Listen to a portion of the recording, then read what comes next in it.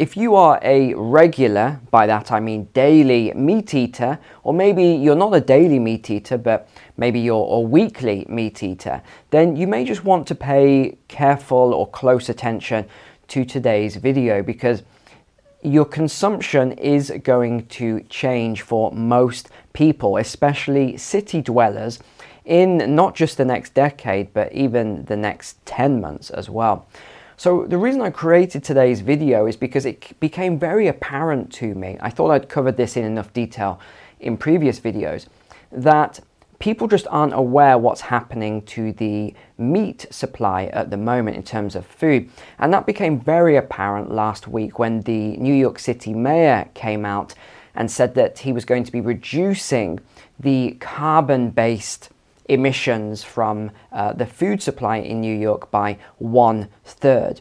And this sort of created a bit of a panic, and even on my channel I saw people talking about it, and a lot of people just didn't understand what's happening there. So in today's video I'm going to do a deep dive, and I'm going to show you the research, and I'll show you exactly why these countries and these cities specifically as well are starting to do this. And just as always, this is not a political video. I'm not going to get into climate change and CO2 and cow burps and farts and, you know, all that sort of stuff. I'm just going to give you the information so that you can understand better as to why exactly this is happening. And no, it's not a coincidence. It's not a conspiracy theory.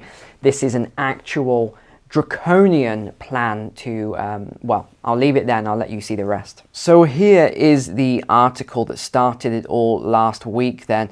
Mayor Adams commits to reducing cities' food-based emissions by 1/3 by 2030. But you might be wondering why this is all coming out now and why certain mayors of certain cities are making all of these announcements. I'm going to show you exactly why in a moment, but let me first play this video clip. Mayor Adams wants New Yorkers to eat less meat to combat climate change. Food is the third biggest source of cities' emissions, but all food is not created equal. The vast majority of food that is contributing to our emission crisis lies in meat and dairy products. Well, first and foremost, actually, before I show you something that I don't think many of you will even be aware of, this new organization I haven't really spoke about much before. One thing that all of these mayors are saying of these big cities is that the food that is produced within the city is creating all of these greenhouse gas emissions and everything else. But this is just not accurate. And the reason why it's not accurate is that they're referring specifically to the beef industry and some of the animals. But if you think about where these animals are raised, this is logic, this is common sense. Are they raised in the city? No, they are not. Most of them are raised outside of the city. Most of the meat that comes into the city comes from rural areas. So they're saying that it's affecting the air quality within the city and all of this and, you know, all this other stuff. Putting aside the fact that even if that were true and that the cows were burping and everything else within the city, as soon as the wind blows, you get where I'm going here. But let me get onto this really crucial website. So this is the key thing, the C40 cities. Now I want to go into this in a little bit more detail, but here we go. You can see New York City here. You can see Paris. These are some of the, Wuhan as well. These are some of the cities that are signed up to this C40. Now, to give you some context to this, I want to just jump through a few articles and then you'll understand why this is the way it is. So you've probably seen all of these articles over the last year to, let's say, 2020, 2021 period. Reduce meat to avoid climate breakdown, says UK government food advisor. Now, this was a BBC article that came out in 2021. Ministers should urge public to eat less meat. Now, how much meat you may ask? They say 20% by 2030, 35% by 2050. Now, that's a very, very conservative number there, because if you look at some of the others, they are asking for, well, wait until you see this. But it's not just that. You've got to look at all the way through what is coming. And this is why people are so surprised when they see all of these measures that keep being taken by governments. Even heating, sales of new gas boilers should be stopped by 2033. So they're now saying that even heating gas or natural gas causes these emissions when they are burned, which I find really baffling when they keep saying this, because I was taught at school that when you burn natural gas, that it is a very clean energy source, but now they're saying it's one of the most polluting energy sources. So what do they want to switch to? Heat pumps instead. But again, how is a lot of electricity generated? It's coal-fired plants and all sorts of other things. Yes, they're trying to switch to renewables, but just look what happened in Germany. They had clean energy and they closed those plants. This was the other thing I talked about, flying. Frequent flyers will need to be curbed. Even if low-carbon planes are developed, the UK still cannot let demand for aviation grow unconstrained. And again, this goes on and on and on. We've got all of these articles. Food strategy for England calls for big cut in meat consumption. British cows could be given methane blockers to cut emissions. Climate activists are now taking the UK government to court because the UK government wasn't willing to adopt this very strict 80-90% cut in meat. And then what you're going to start seeing over the next few months now is a lot of these articles, how cities are cutting meat consumption to help meet climate goals. You've also got third German minister calling for a reduction in meat. Canadians are being told to eat 50% less meat. Laws are now being passed. Danish must lower meat consumption. And if you look, all of these articles are very, very similar. Slovenia in Europe, China to cut by 50%. But you might say, Neil, well, what if people just don't decide to do it? Well, you will be forced to do it, according to these articles. So UK health professionals call for a climate tax on meat, and they say this should be introduced by 2025. So less than 2 years ago now is what they want to do, to introduce this climate tax on meat. But then it gets even more strict as you go through and do even deeper research.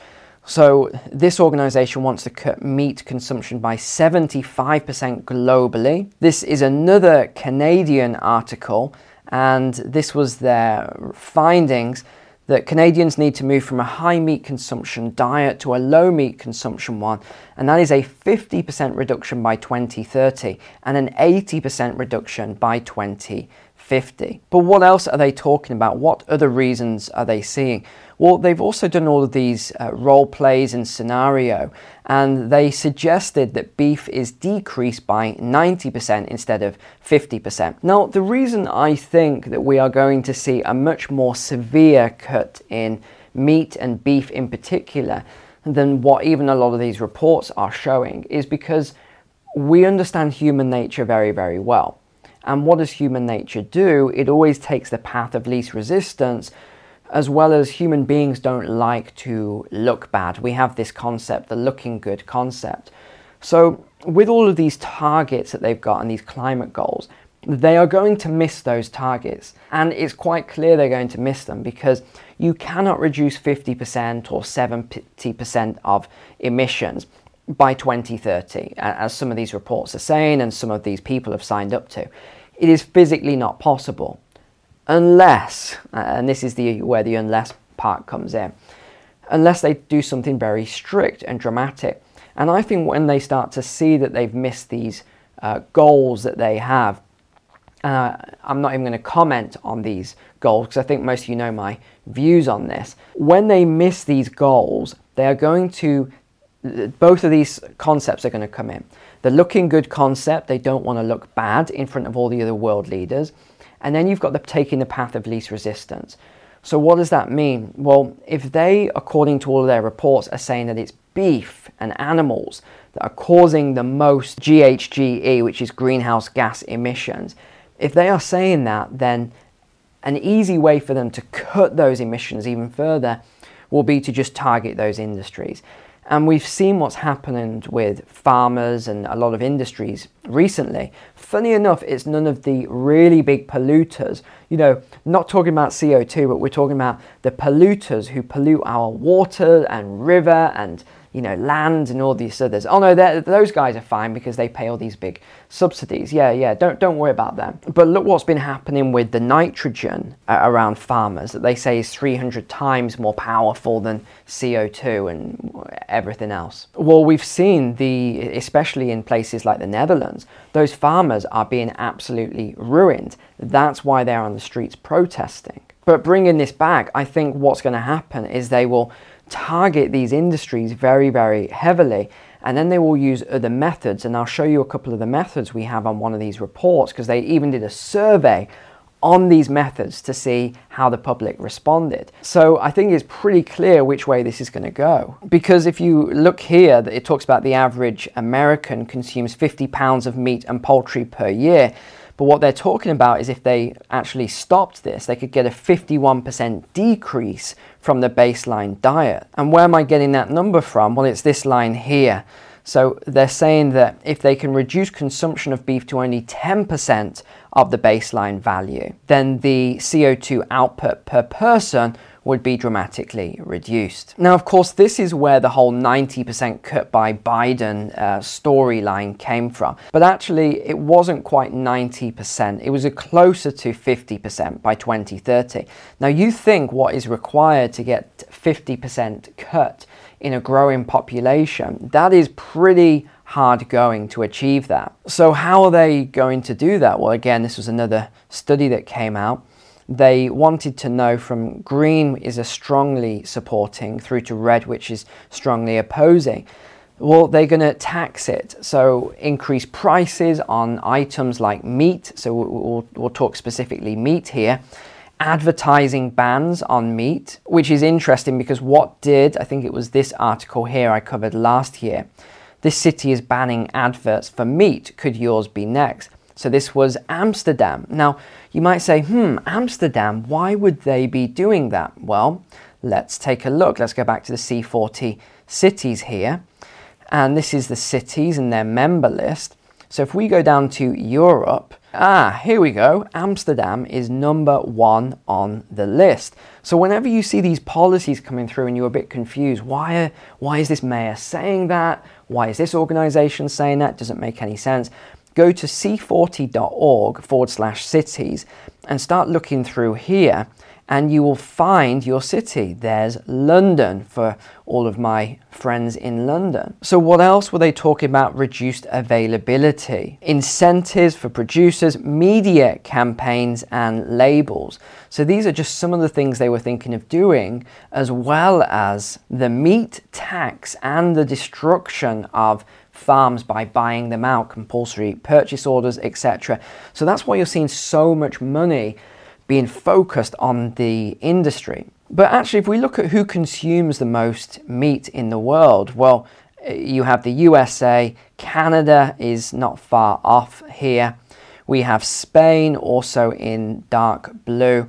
We have Australia, New Zealand, Argentina, and then that I think is Mongolia there, that country. But most of Western Europe here consumes a fair amount of meat, as does Brazil. But another question I get asked a lot is, Neil, why is there so many cattle fires and fires in meat processing plants at the moment? Well, I'm not really going to comment on that too much, other than that I think there might be something more nefarious going on here, especially because every single time I check the updates on these fires, they say under investigation. Some of them are 3 years on, and they say either under investigation, cause unknown. How it can be unknown, I'm really not sure. But then you'll see statements like this. There are lessons to be learned, and the impacts of this fire may influence, keyword, the immediate area and the industry itself.